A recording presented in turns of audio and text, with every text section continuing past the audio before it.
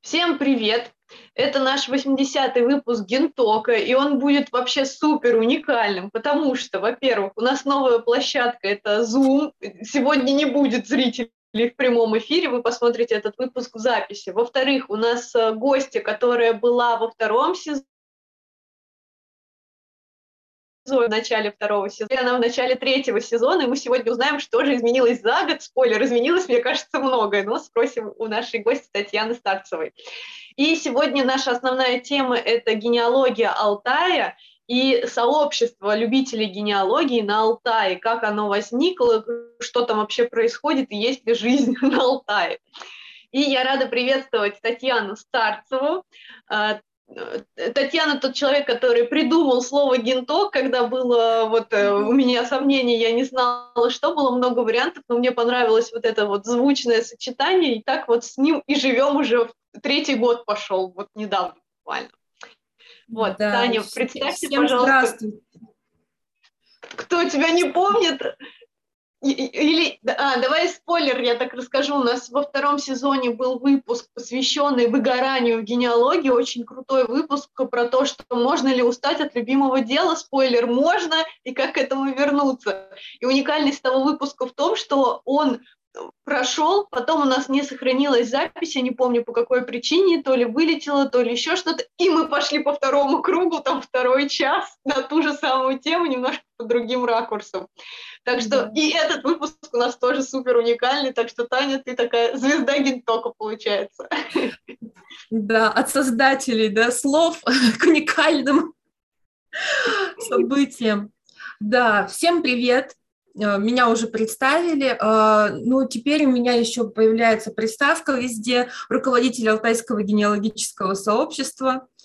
Значит, как это так получилось, и что произошло за год? Ну вот в прошлом году мы как раз по весне обсуждали вопрос о том, что сообщество, как это было бы прекрасно, и вот это помогало бы поддерживать мотивацию, не давать выгорать, и пришлось тогда осознаться о том, что идея создать сообщество, она уже давно есть, и есть какое-то видение, как это должно быть.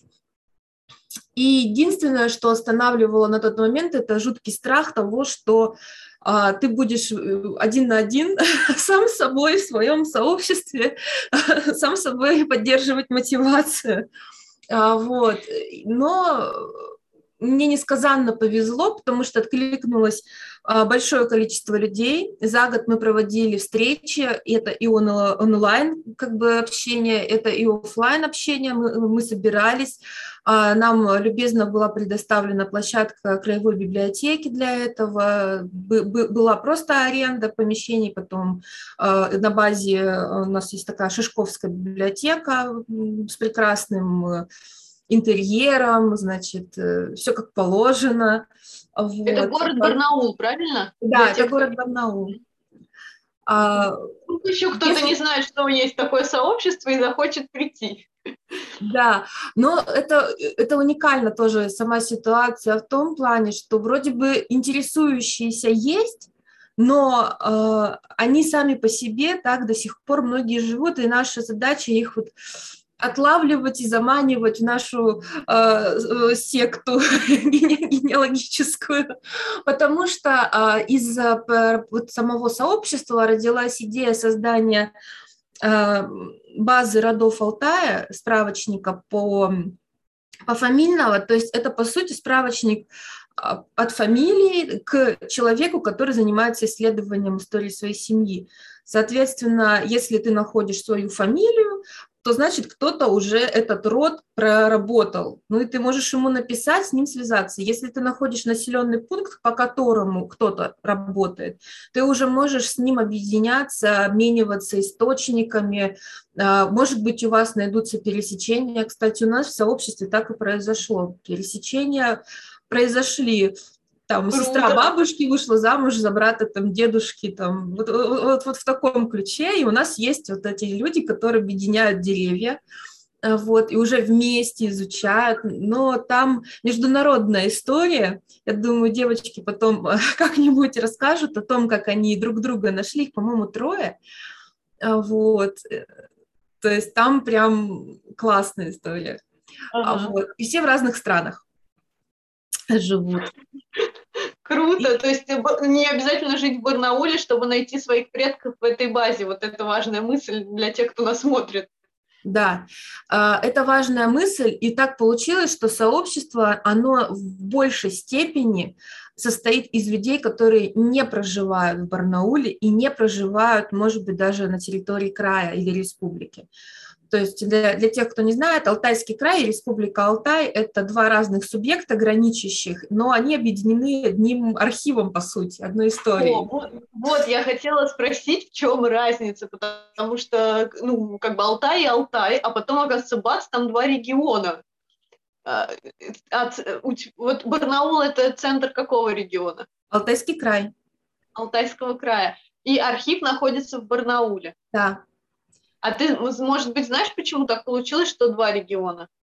Ну, потому что было разделение, это автономная всегда была республика, вот, и как бы, как это, они присоединились, потом они жили в Российской империи своей, это называлось тогда Айротия, и, то есть там свой народ, они же есть и национальная идентичность алтайцы, причем алтайцев их много разных народностей.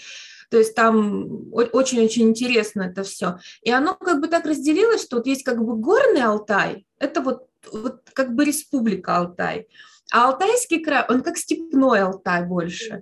Хотя у нас и есть горные регионы, Змеиногорск, Черыш, там тоже горы, но как-то вот так вот принято разделять. Вот. Понятно, Поэтому... будем знать, что когда все едут отдыхать на Алтай, то это республика Алтай. Зачастую, да, как правило, но в Алтайском крае тоже много богатства по достопримечательностям. У нас есть соленые озера, у нас, в принципе, много озер. Вот, и есть куда поехать в горы, тот же Черышский район, поэтому не узнаешь, куда поехали отдыхать на Алтай, пока ты не уточнишь, а какой Алтай? И здесь бы хорошо как раз звать всех приезжать и любоваться красотами, знакомиться с краем. Ну, Такой да. намек на наш недавний разговор, который может остаться за кадром. Да. Вот. Здесь как бы можно было бы сейчас презентовать другой проект, но пока мы промолчим об этом. Вот, да, и поэтому есть архив в Республике Алтай, он хранит меньше документов, в основном это документы советского периода, реже там сохранились метрические книги. Они в основном все находятся на хранении в Барнаульском архиве. И если говорить про ту же специфику поиска по региону, у нас очень большая разбросанность, потому что наши дела, они хранятся частично в архиве, значит, Барнаула, частично, ну, большая часть, частично находится в Томске, что-то находится в Новосибирске, какая-то часть может всплывать в Кемерово и какая-то часть в Омске.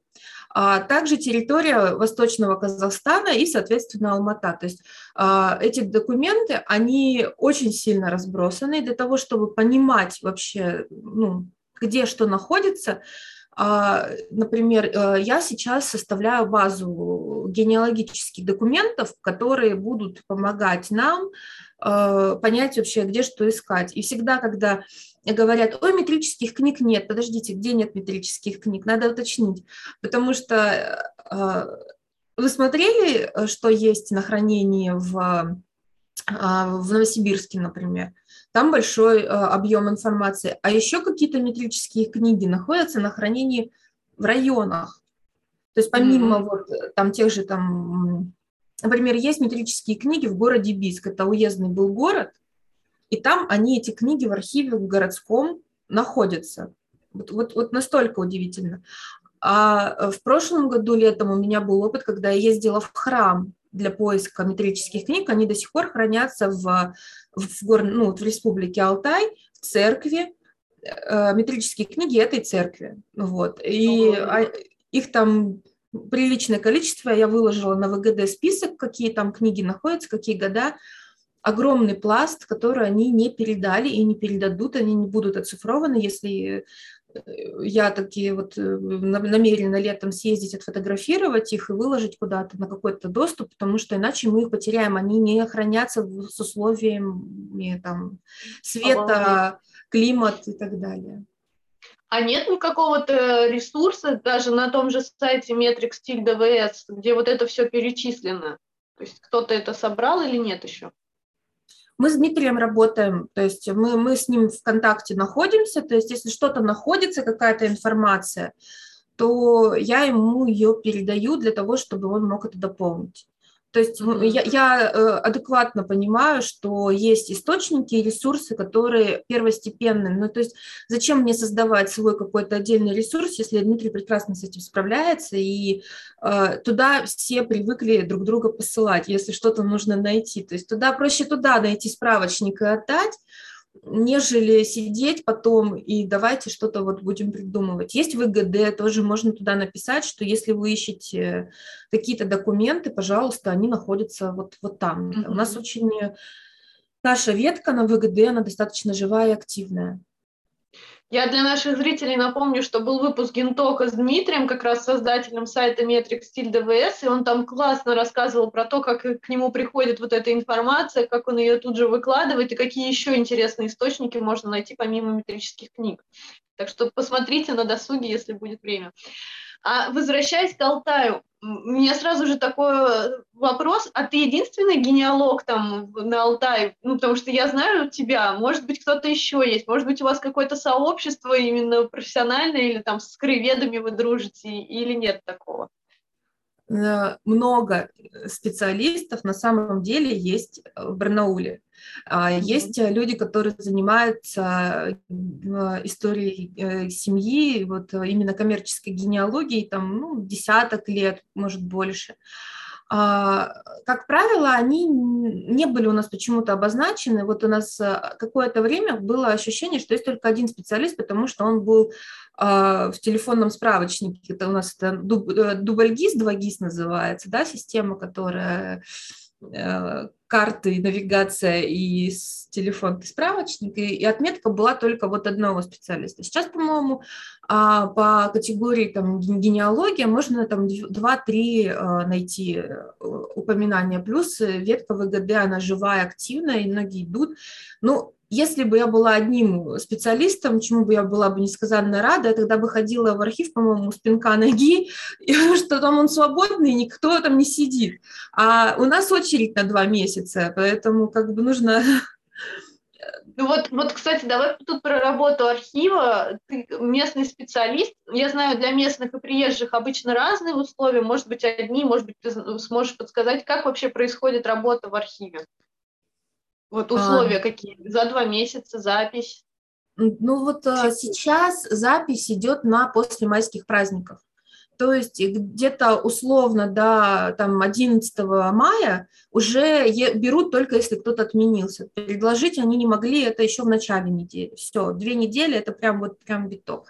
Дальше уже есть варианты, и запись идет до 1 числа. Там до 25, по-моему, мая была. Вот. Дальше вот они еще неделю не расписывали. То есть они ограничивают людей, что подождите. Вот.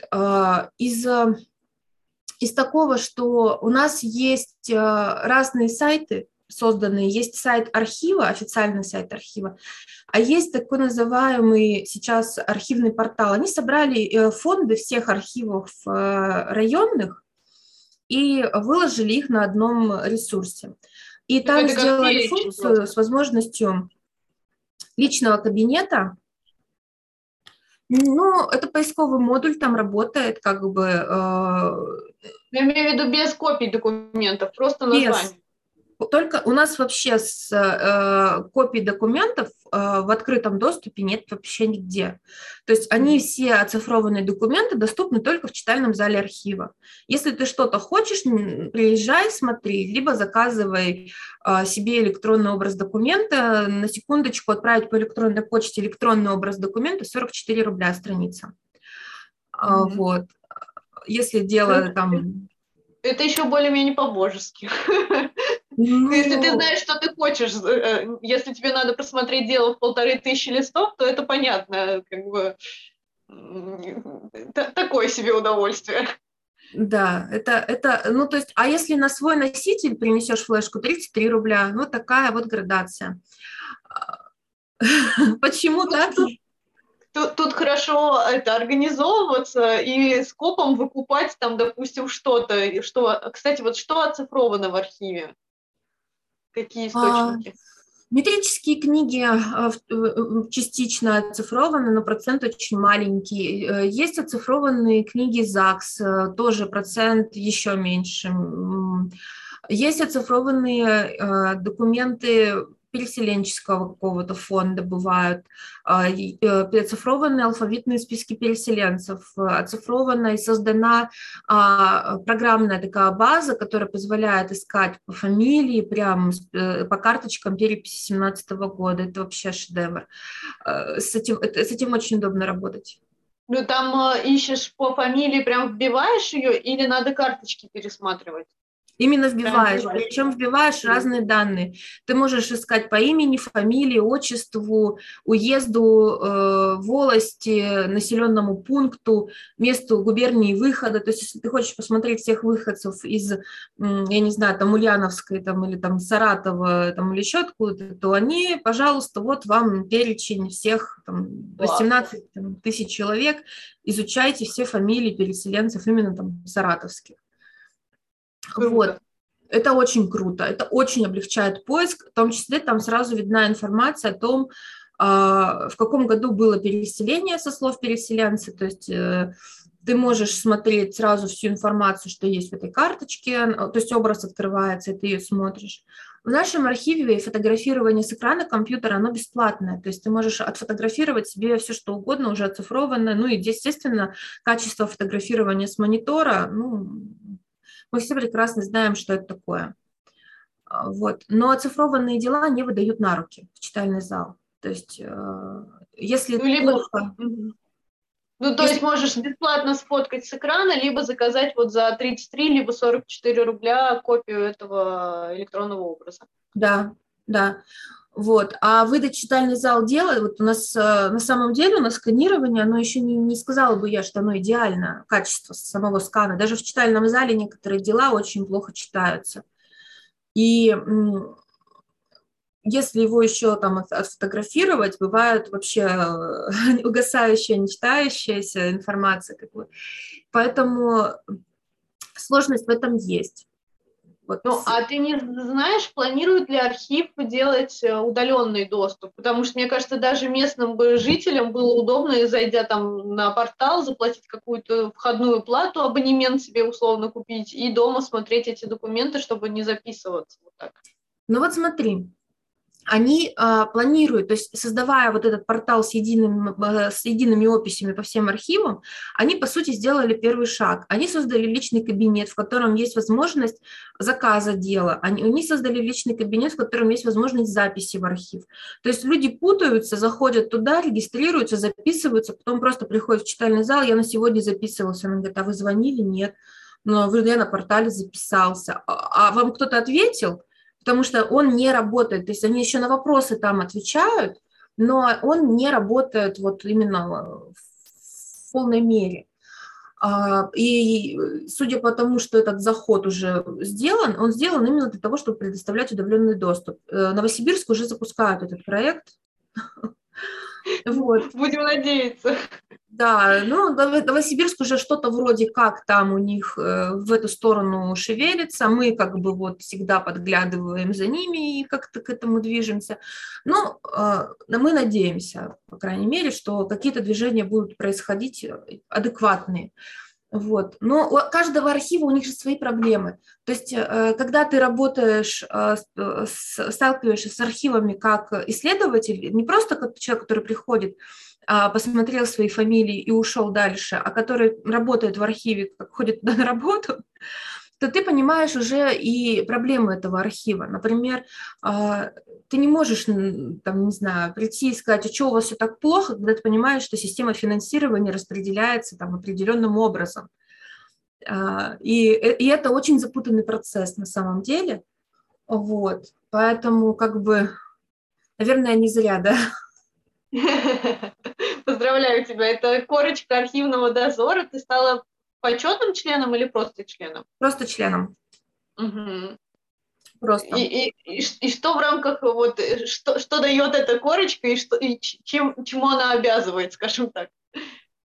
Ну, по крайней мере, что она дает, это поддержку коллег, в первую очередь, и информационную, и советческую.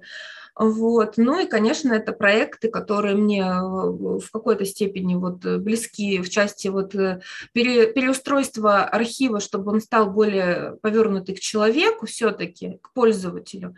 Вот. Может быть, конечно, местами это не... Я могу не согласиться с какими-то движениями, да, с какими-то действиями, и какие выбираются, так сказать, пути решения.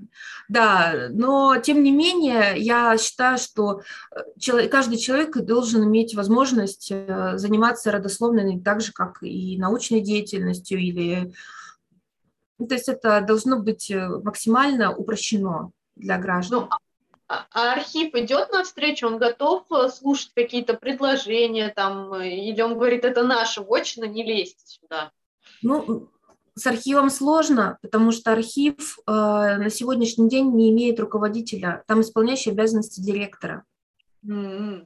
Вот, то есть, а когда исполняющий обязанности руководителя, то обычно человек не берет на себя слишком много ответственности, потому что непонятно, что будет дальше. В следующий момент у нас архив находится в подчинении Министерства культуры.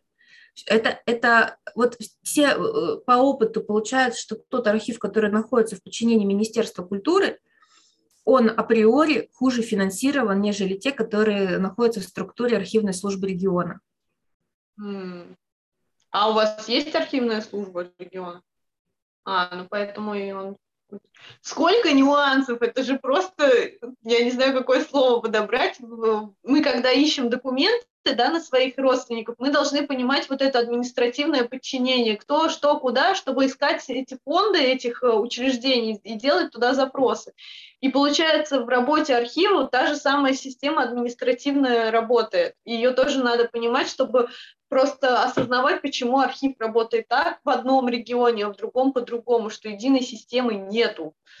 И сейчас для некоторых, может быть, это открытие, кто вообще не ходил в архивы. И да, тут, но опять же, надо понимать эту систему и пытаться что-то сделать, иначе мы просто как бы ее принимаем, такие, ну ладно, запретили нам это, ничего не будем делать тогда.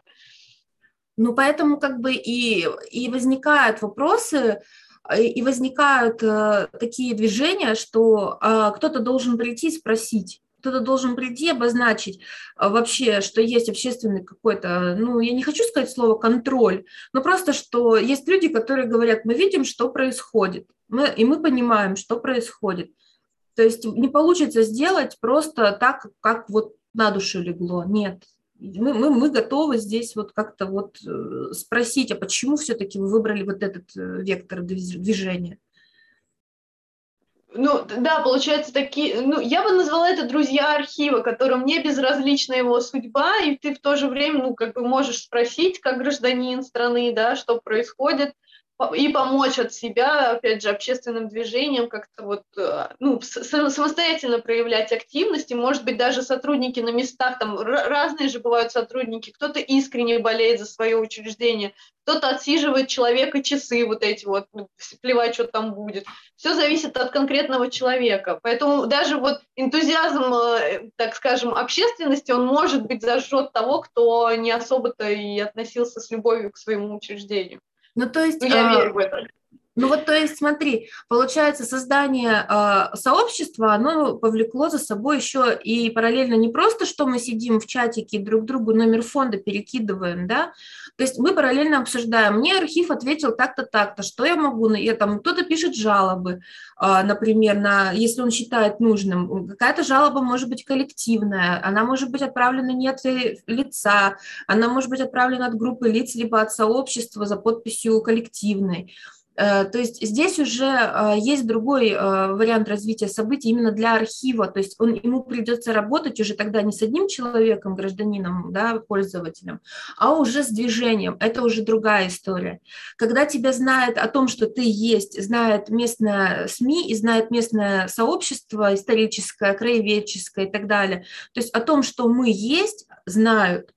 И ты понимаешь, что сразу по вот этому этапу могут быть какие-то тоже движения и поддержка.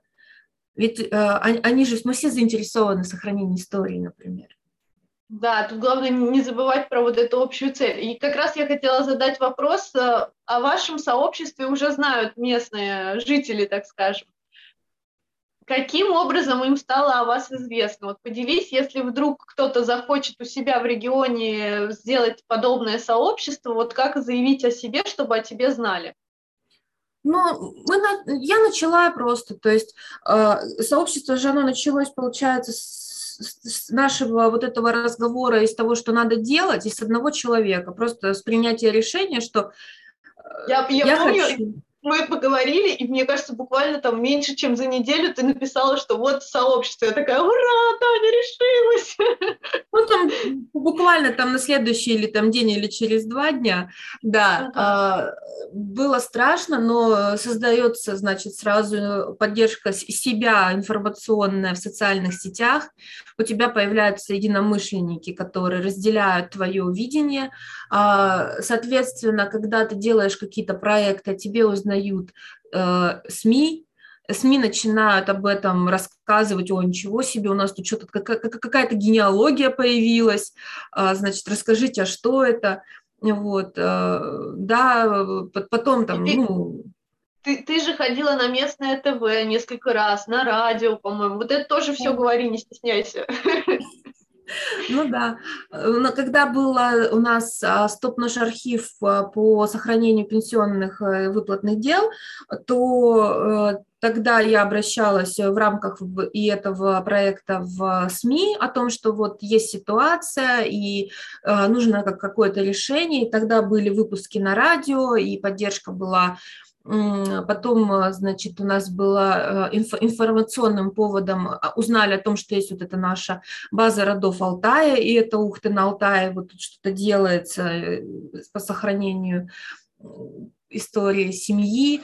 Вот. Ну, было участие меня пригласили членом жюри детского конкурса по генеалогии, тоже потому что вот оно есть, и мы там смотрели детские работы.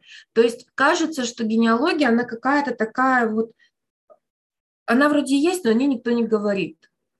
На самом деле, Ну ты вот. же начала говорить, получается. Ну да, ну то есть вот прошел детский конкурс по генеалогии, написали об этом, значит, организаторы у себя в профиле, дети приехали со всего, ну, со всего края, вот там, ну, кто вышли как бы вот в тур какой-то там в своей категории, и приехали, поучаствовали, наградились, молодцы. А кто про это сильно-то знает? Да никто про это особо не знает. О том, что у нас 10 лет есть бийское родословное общество, никто не знал. 10 лет. Ну, То есть да, я тоже не знала. никто, пока не было просто найдены эти волшебные люди, и с которыми мы теперь, они у нас также, мы все в едином чате, у них есть свои мероприятия, они проводят их регулярно у себя в городе, они офлайн, то есть там тоже ведется своя работа, но мы теперь делаем это как-то вот вместе, потому что завтра у нас Алексей Белецкий читает лекцию по переселенцам из Беларуси, и вообще, как искать свои корни, если у тебя переселенцы из Беларуси, и вообще стоит ли бояться белорусский архив, как мы его боимся, вот. То есть, соответственно, это будут участники бийские, и это будет как бы все вот, пожалуйста. На прошлой неделе у нас читал лекцию невероятный Константин Иванов про старообрядцев. Тоже генэкспер. Ну, то есть получается, что у вас в сообществе теперь и образовательная часть подключается. Это когда приглашаешь спикеров, не обязательно из Барнаула, а из других регионов там, или даже стран, как с Беларусью, которые читают лекцию, связанную с темой Алтая. Да. То есть у меня этот план он был, то есть я это видела так, что встреча сообщества, она должна проходить определенным образом. Это должно быть не просто мы пришли, попили чай друг на друга, посмотрели, поговорили про мужей, там, например, девчонки в основном, вот, а это должно быть польза, поддержка и интерес. То есть польза здесь, она нужна, и это нужны специалисты в этой области. Я не верю, что можно быть экспертом во всем одному человеку. Я так не смогу, я так не могу. Я не могу читать эти лекции, например, каждый там месяц.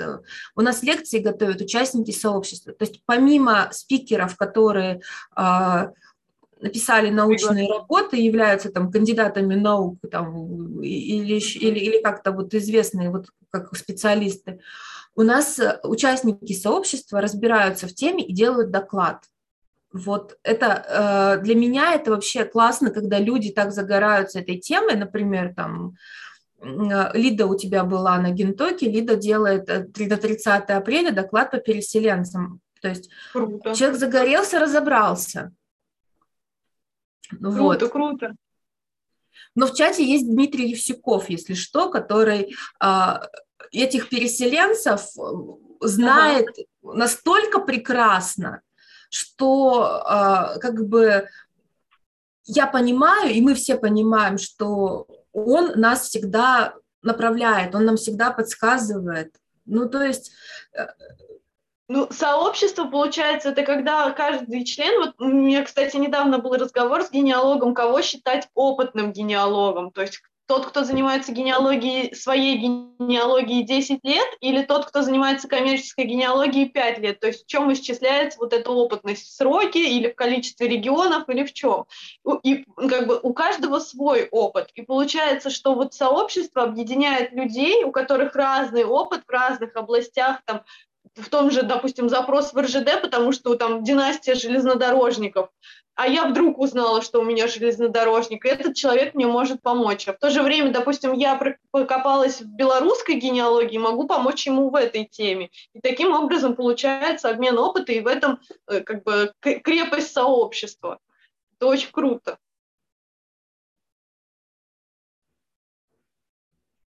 Все нормально, связь есть? Так, у меня зависло. Ага. Ну, сейчас нормально должно быть. У Нормально меня или все нет? подвисло. Так, теперь отвисло. Все, отлично. Ага, да, у нас каждый может друг друга поддержать и направить в разных темах. И что еще интересно всегда было, как это сформулировать так-то, что кто-то заказал какой-то метрическая книга. Есть контакт? Да, немножко подвисало. Что-то... Это мое соседство, вероятно, с главным управлением. Ага. Есть связь? Да. У меня просто соседний дом – это главное управление МВД по краю. И у них стоит вот такая башня радио, они нас иногда подглушают. Вот, поэтому приходится менять канал. Ага. Вот. Иногда бывает так, что ты берешь какой-то документ, который не является основным генеалогическим источником, как метрическая книга, исповедка там, и так далее. А это может быть какой-то неожиданный список, или это может быть какой-то неожиданный там сводный налоговый документ, или еще что-то. И показать его людям, и что, в принципе, такое существует, как источник, это уже само по себе классно. Откопировать, выложить, договориться, что давайте там вместе возьмем какие-нибудь дела красных партизан, посмотрим. Это тоже вот это делает сообщество, это мы делаем вместе. Плюс приходят новички, а я вот там только начал, с чего начать.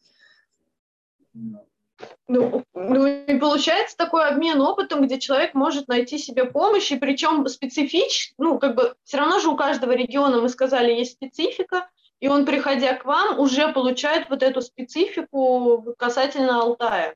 И, по сути, один человек может состоять в нескольких сообществах по количеству тех регионов, откуда у него есть предки. Так и есть. Это очень круто, на мой взгляд. Ну, например, у нас был день, когда мы все дружно перешли в курский чат. Вот, в Телеграм. Когда мы узнали о том, что он, например, есть, а что, вы не знали, что есть курский чат, а спросите там, а он есть. Мы такие дружненько так, хоп, у кого предки переселенцы из Курска, о, все свои. То есть... Переселение обратно пошло. Да. И мы так в этих чатиках-то друг за дружкой-то, по сути, и ходим все. Вот. Также к нам приходят, например, девочки, там, мальчики с Дальнего Востока, потому что, например, Алтай был точкой такой, что сначала сюда переселились, потом через какое-то время переселились на Дальний Восток. У нас есть такие истории. Поэтому сначала они приходят к нам, посидели в нашем чатике, потом они переходят, значит, например, в курский чат. Вот. И мы так везде вместе. Круто. Сейчас я сделаю один финт ушами, потому что это Zoom, тут сейчас должно закончиться время. Сейчас я поменяю камеру, я остаюсь здесь. Сейчас, минутку. Ты остаешься здесь, но без звука. Микрофон, все, есть. Все, меня видно.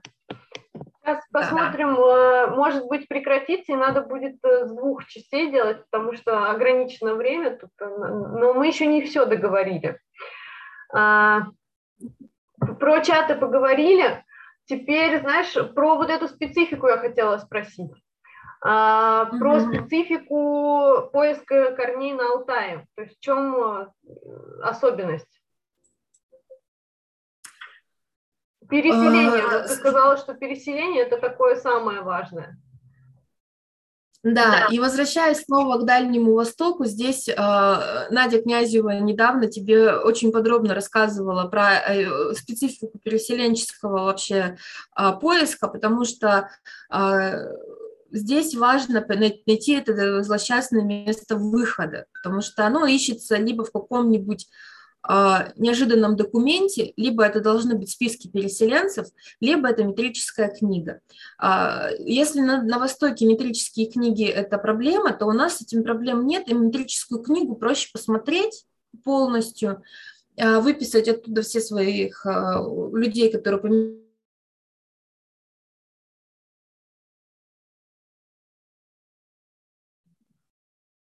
переселенцы, там, крестьянин Курской губернии, такого-то уезда, значит, вот Петр Иванов и жена его, там, Марфа. Вот, и тем самым ты нашел место выхода. Да, про переселенцев. Да, и мы, значит, когда идем от года к году по метрической книге, мы находим место и примерно понимаем, что первый год, как они оказались в этом населенном пункте. Вот, и отсюда мы уже пляшем и ищем, например, документы переселенческие. Поискать их, в принципе, можно, они есть.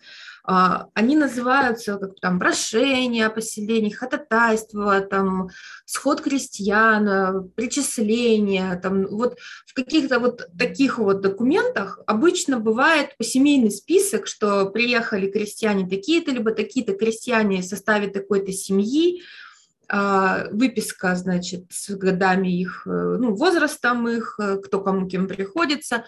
И это вот тот самый документ, который вот первоисточник, который вау.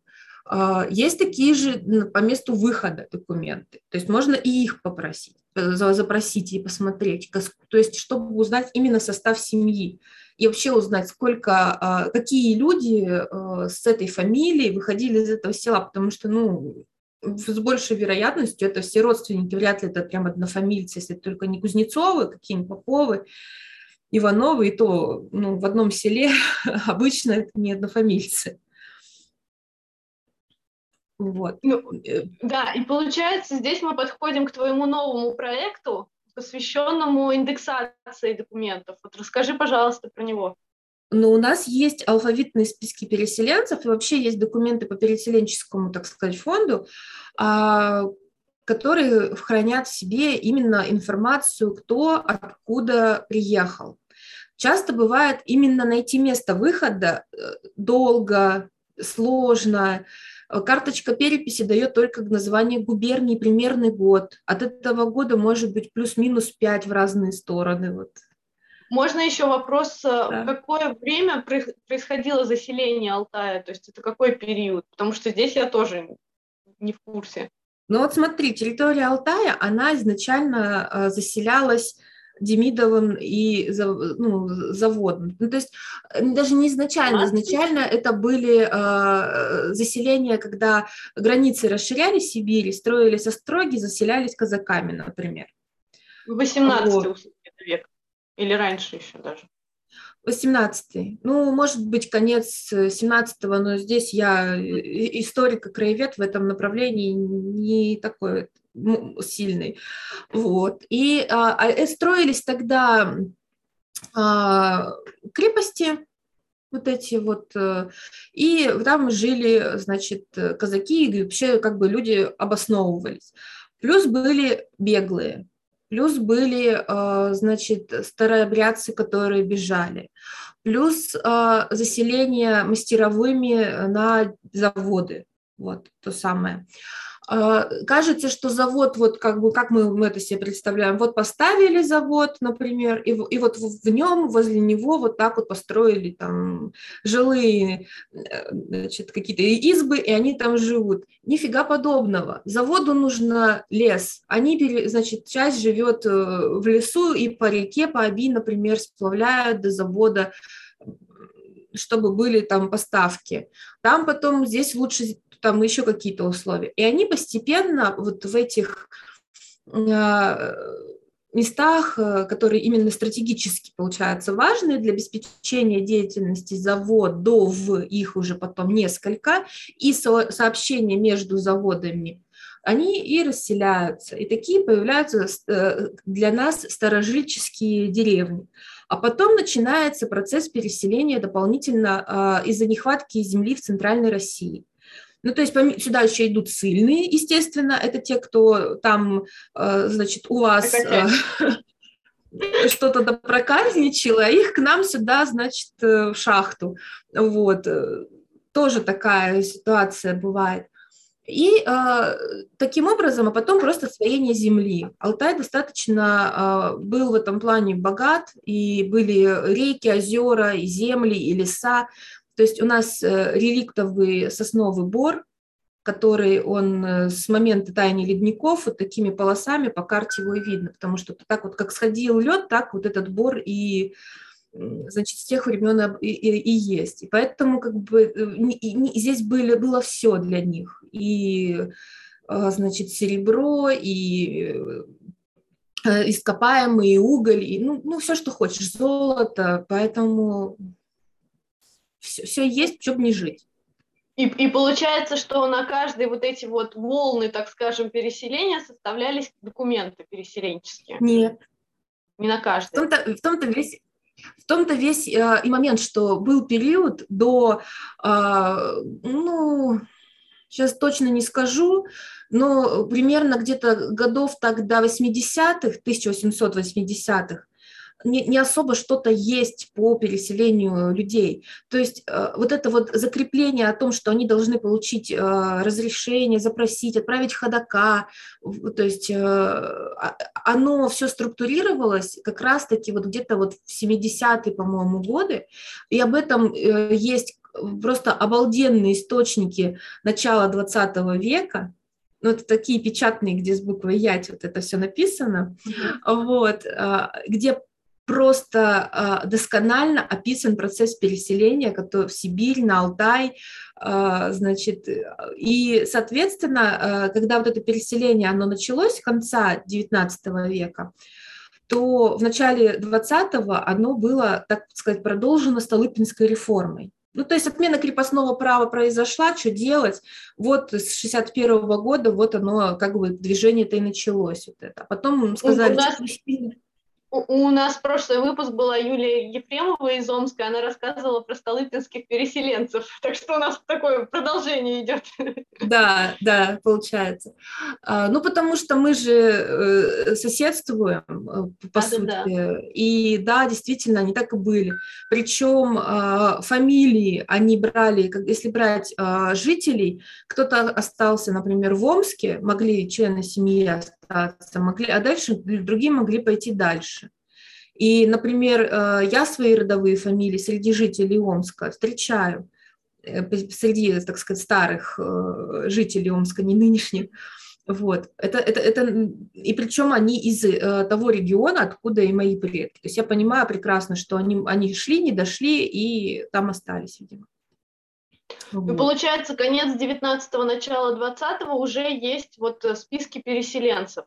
Да. Вот списки переселенцев, они у нас, те, которые найдены, так скажем, которые вот объявлены, что они есть, они составлены местным генеалогом, которая занимается очень давно. Она определила самые основные генеалогические фонды, сделала, так сказать, такую методичку, и по этой методичке архив работает. Он ее выдает в читальном зале, что вот сидите, смотрите фонды, которые вам должны помочь. Это ревизские сказки, по-моему, окладные, и алфавитные списки переселенцев. И, соответственно, по вот этим спискам переселенцев мы-то и начали проект для того, чтобы человек мог просто, введя свою фамилию, посмотреть, а были ли переселенцами на Алтай жители, например, из Рязанской губернии.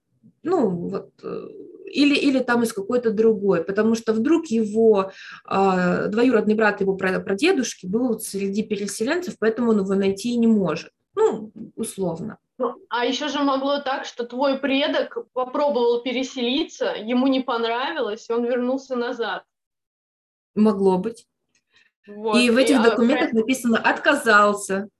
О. Да, и эту пометку при индексации мы ставим, что отказался. Но он мог отказаться еще просто, что он приехал, именно конкретная земля не понравилась. Моему прапрадеду двоюродному не понравилась земля в Змеиногорском районе, это предгорье. И он уехал, на следующий год он попадает в списки переселенцев в степную зону на границу с Казахстаном. То есть, а там они уже приехали с братом, с его сыном, и там они остались. А потом мой прадед вернулся обратно к себе в Полтаву, женился и приехал с прабабушкой. Прикольно. То есть он съездил 2 раза. Да. Ну и получается, что у тебя вот новый проект, у тебя есть список каких-то переселенцев.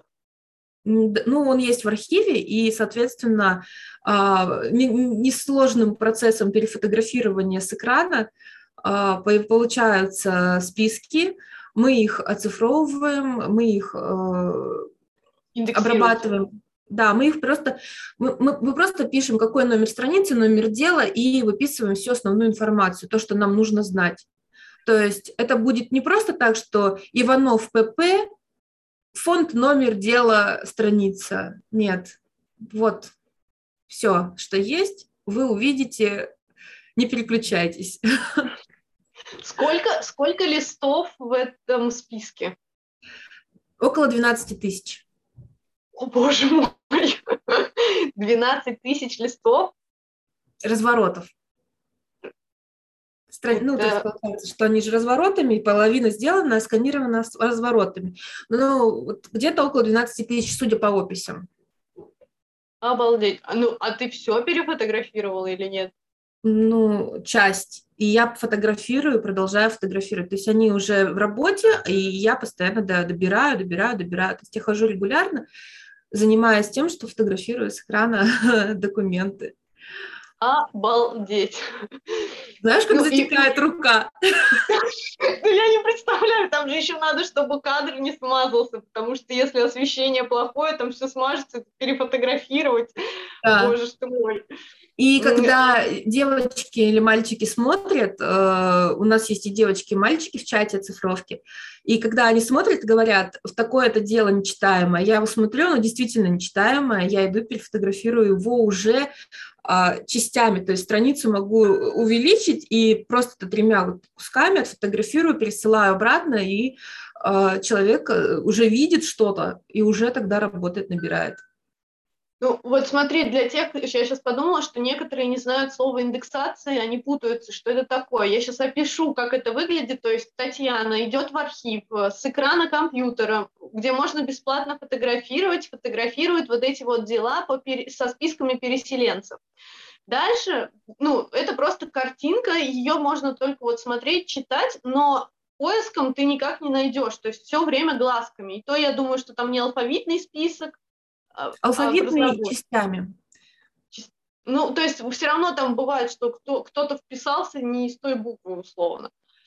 И затем, чтобы с этим списком было удобно работать, как говорится, в два нажатия клавиш Ctrl-F, да, поиска, и мы ищем, его надо проиндексировать. Что это значит? Это ты открываешь картинку этого документа, открываешь документ, где печатаешь там Word или Excel или еще что-то, и ручками прям забиваешь Иванов Петр Иванович, губерния такая-то, возраст там такой-то и так далее.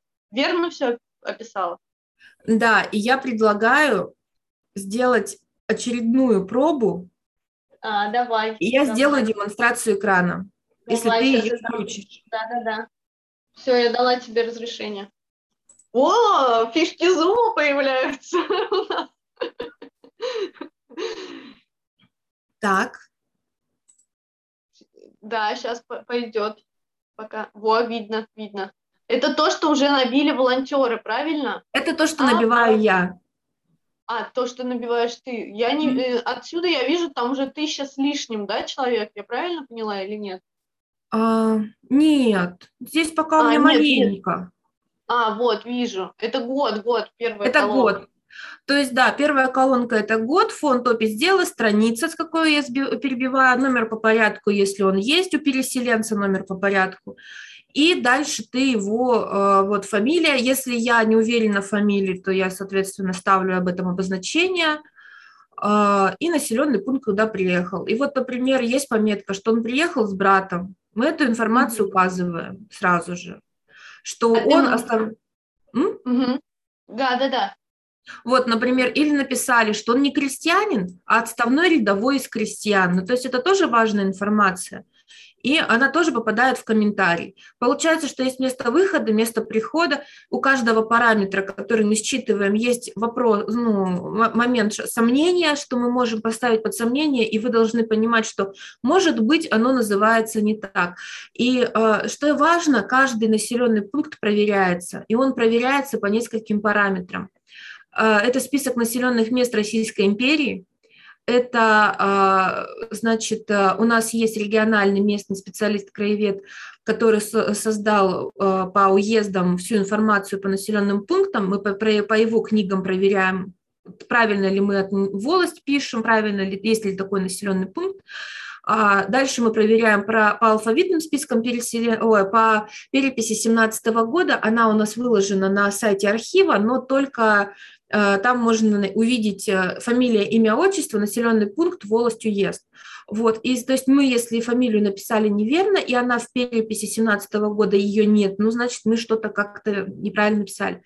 Мы проверяем по сайту Гвармил, была ли вообще такая фамилия в таком населенном пункте, либо там в волости, и по памяти народа вообще проходила ли такая фамилия. Если сомнения, то есть фамилия трудночитаемая, то мы это все проверяем по нескольким параметрам, помимо чата. То есть в чате мы тоже, бывает, делаем скрин, почерк, я не вижу, что здесь написано или мне непонятно, помогите разобрать. А вот так выглядит сама фотография листа переселенческого, алфавитного Я хотела списка. попросить, да, чтобы ты показала, потому что тоже интересно. Сейчас пока табличку только видно. Там, скорее всего, надо завершить демонстрацию экрана и как бы начать ее заново, выбрав картинку уже непосредственно переписи. Угу. Списка. Да, сейчас надо развернуться обратно.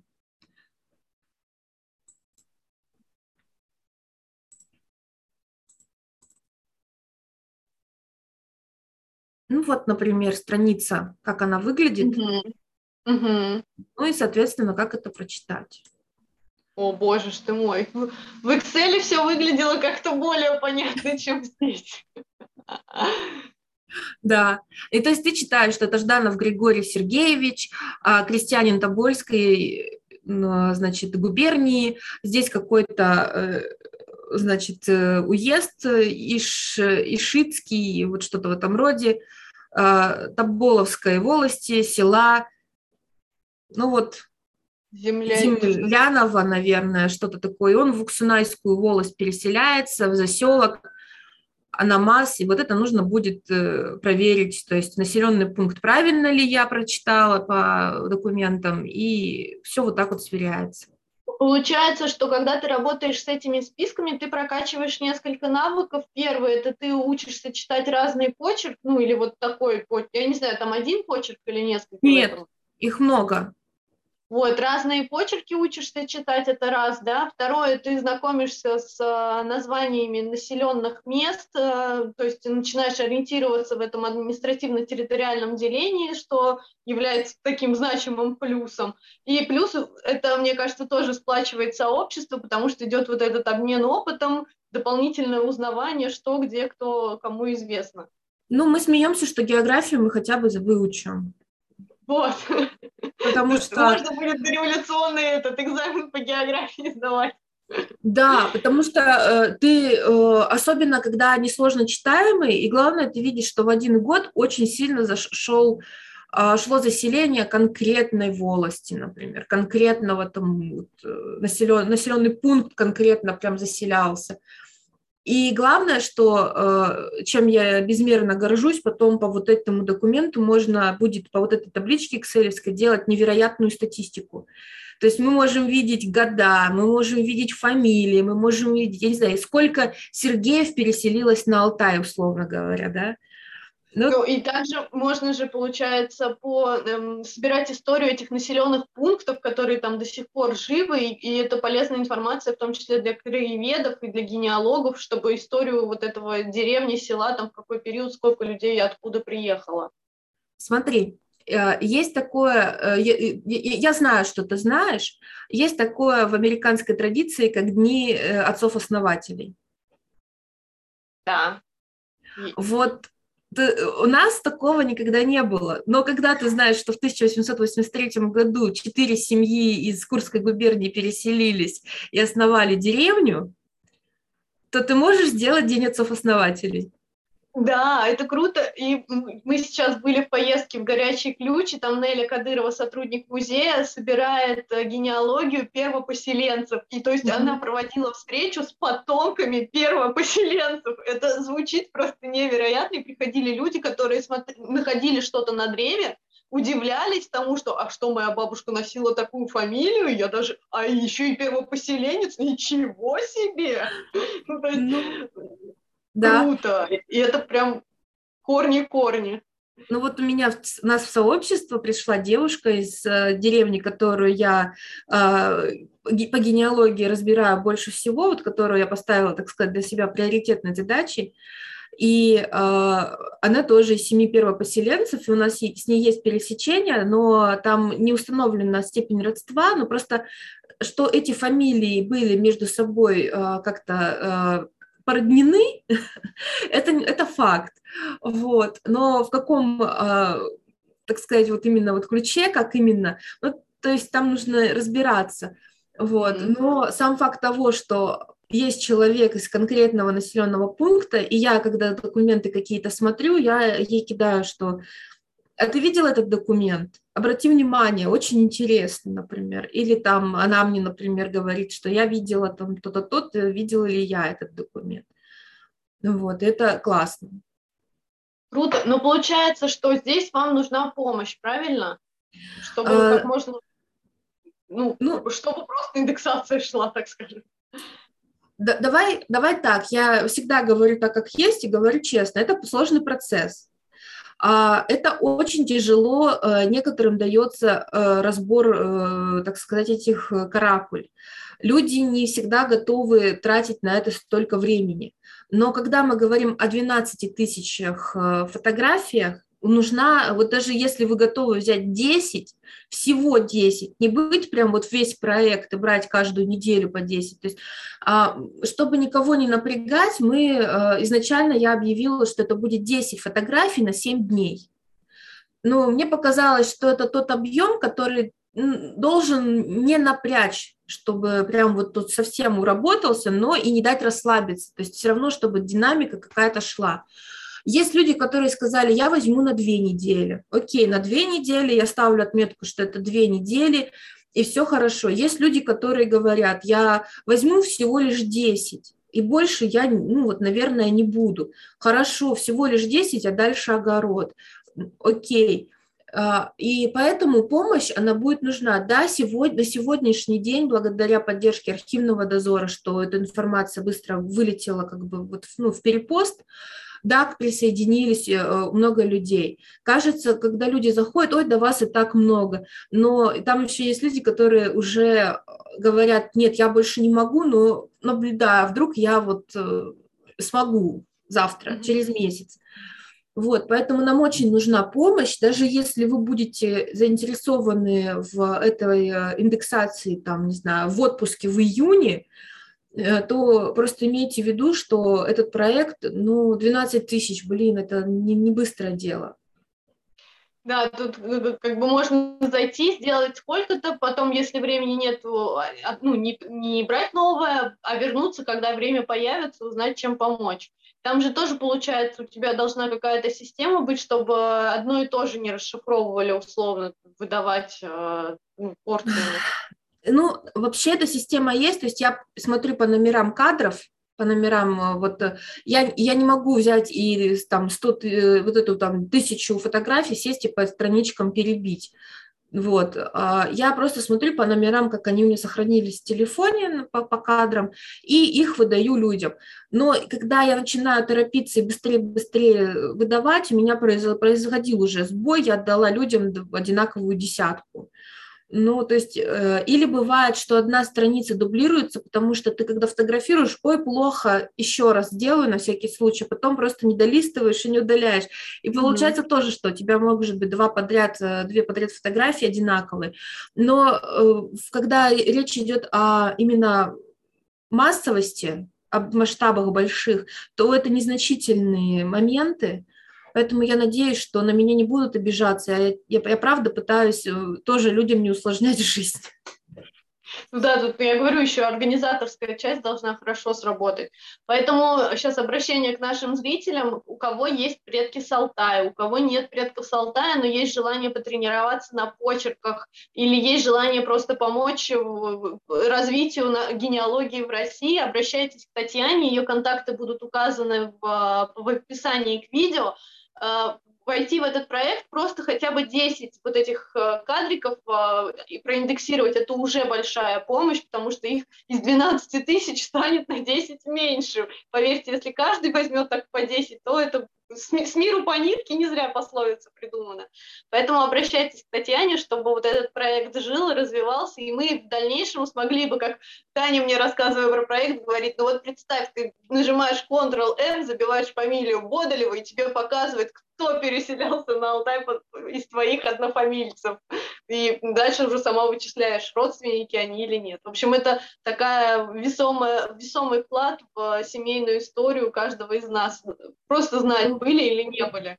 На секундочку, у нас даже Путины были. О!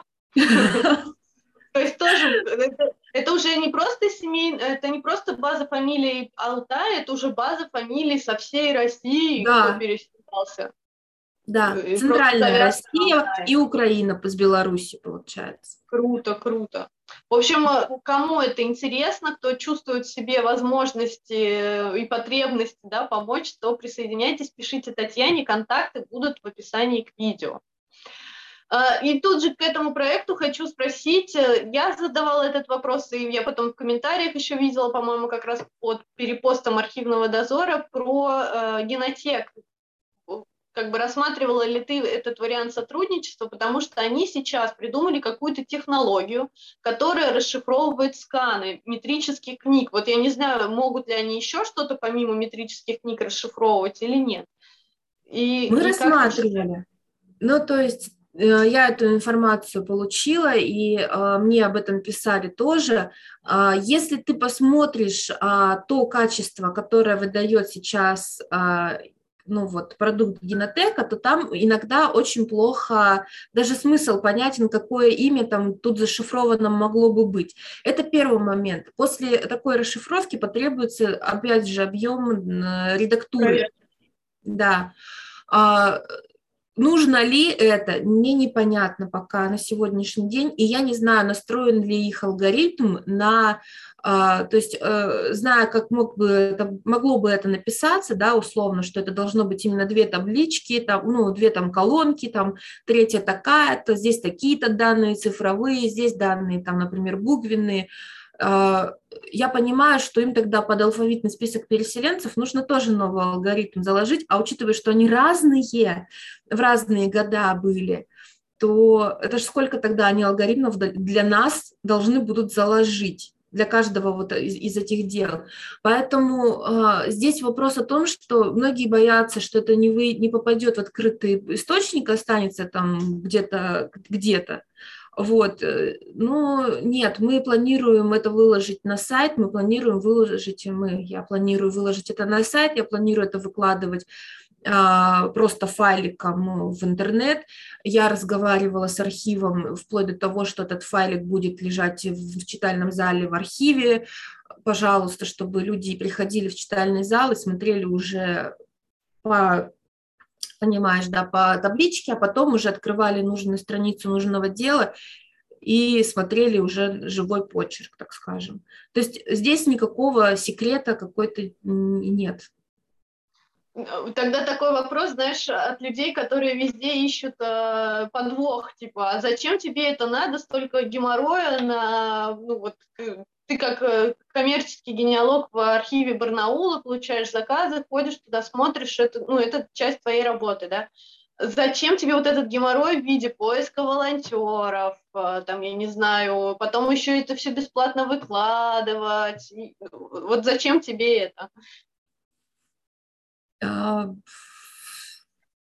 Слушай, ну, если люди не верят, что просто иногда хочется сделать что-то полезное для сообщества, вот, просто инструмент, который будет полезен не только мне, как специалисту, который сидит и смотрит эти книги, тратит на это время, хотя понимаем прекрасно, что это уже можно индексировать, вот, да, я теряю финансовую выгоду в этом, но я упрощаю жизнь себе, упрощаю жизнь людям, упрощаю жизнь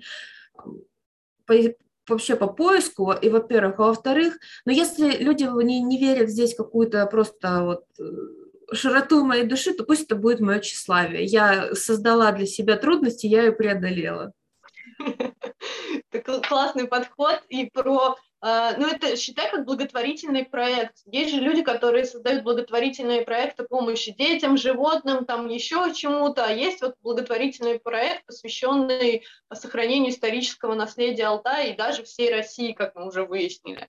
Поэтому наш ответ Чемберлену, что благотворительность существует просто из добрых помыслов. Ну и здесь есть, ну, для тех, кто прям совсем не верит, выгода. Так как ты работаешь с Алтаем, тебе тоже будет проще искать вот этих самых переселенцев и своих, и для кого-то. И Конечно. это очень, да, и это очень круто. Я надеюсь, что на все такие воображаемые вопросы, которые возникли у наших слушателей и зрителей, мы ответили. И мне кажется, мы сегодня прям подробно поговорили про разные аспекты, коротко, да, и про архив Барнаула, и про историю Алтая, и заселения Алтая, и про то, как искать переселенцев, и про сообщество Алтая. Если вы чувствуете в себе потенциал, что вы хотите объединиться, да, ну, с кем-то делиться своими знаниями, там, находками и так далее, то создавайте сообщество в своих регионах, в своих городах, потому что, ну, надо объединяться, вместе мы сила, как говорится. Что еще я хотела спросить? Да, мой любимый вопрос, ты уже на него отвечала, но посмотрим, что изменилось за год. Зачем заниматься генеалогией? Все еще, чтобы познать себя. Слушай, теперь это не просто познать себя, почему ты такая сборная солянка из там разных характеров, там, родовых сценариев и прочее. Здесь уже, знаешь, этот весь год, вот, который мы с тобой в ГЕН-ТОКе не виделись, он был вызов себе, потому что вот прям вот я иду на страх каждый раз. Какая была паника перед первым там выступлением в ГЕН-ТОКе, как сейчас. Я закончила телефонный разговор, включила камеру и разговариваю с тобой, абсолютно не думая там уже о каких-то последствиях, потому что, ну ты съездил уже пару раз на телевизор, там как бы поговорил по камере, на камеру, да, и так уже, ну ладно, окей, прямой эфир на радио, ну ладно, окей. То есть ты прокачиваешь эти навыки. Это такие soft skills, как это модно говорить, такие гибкие навыки, которые они просто прокачиваются.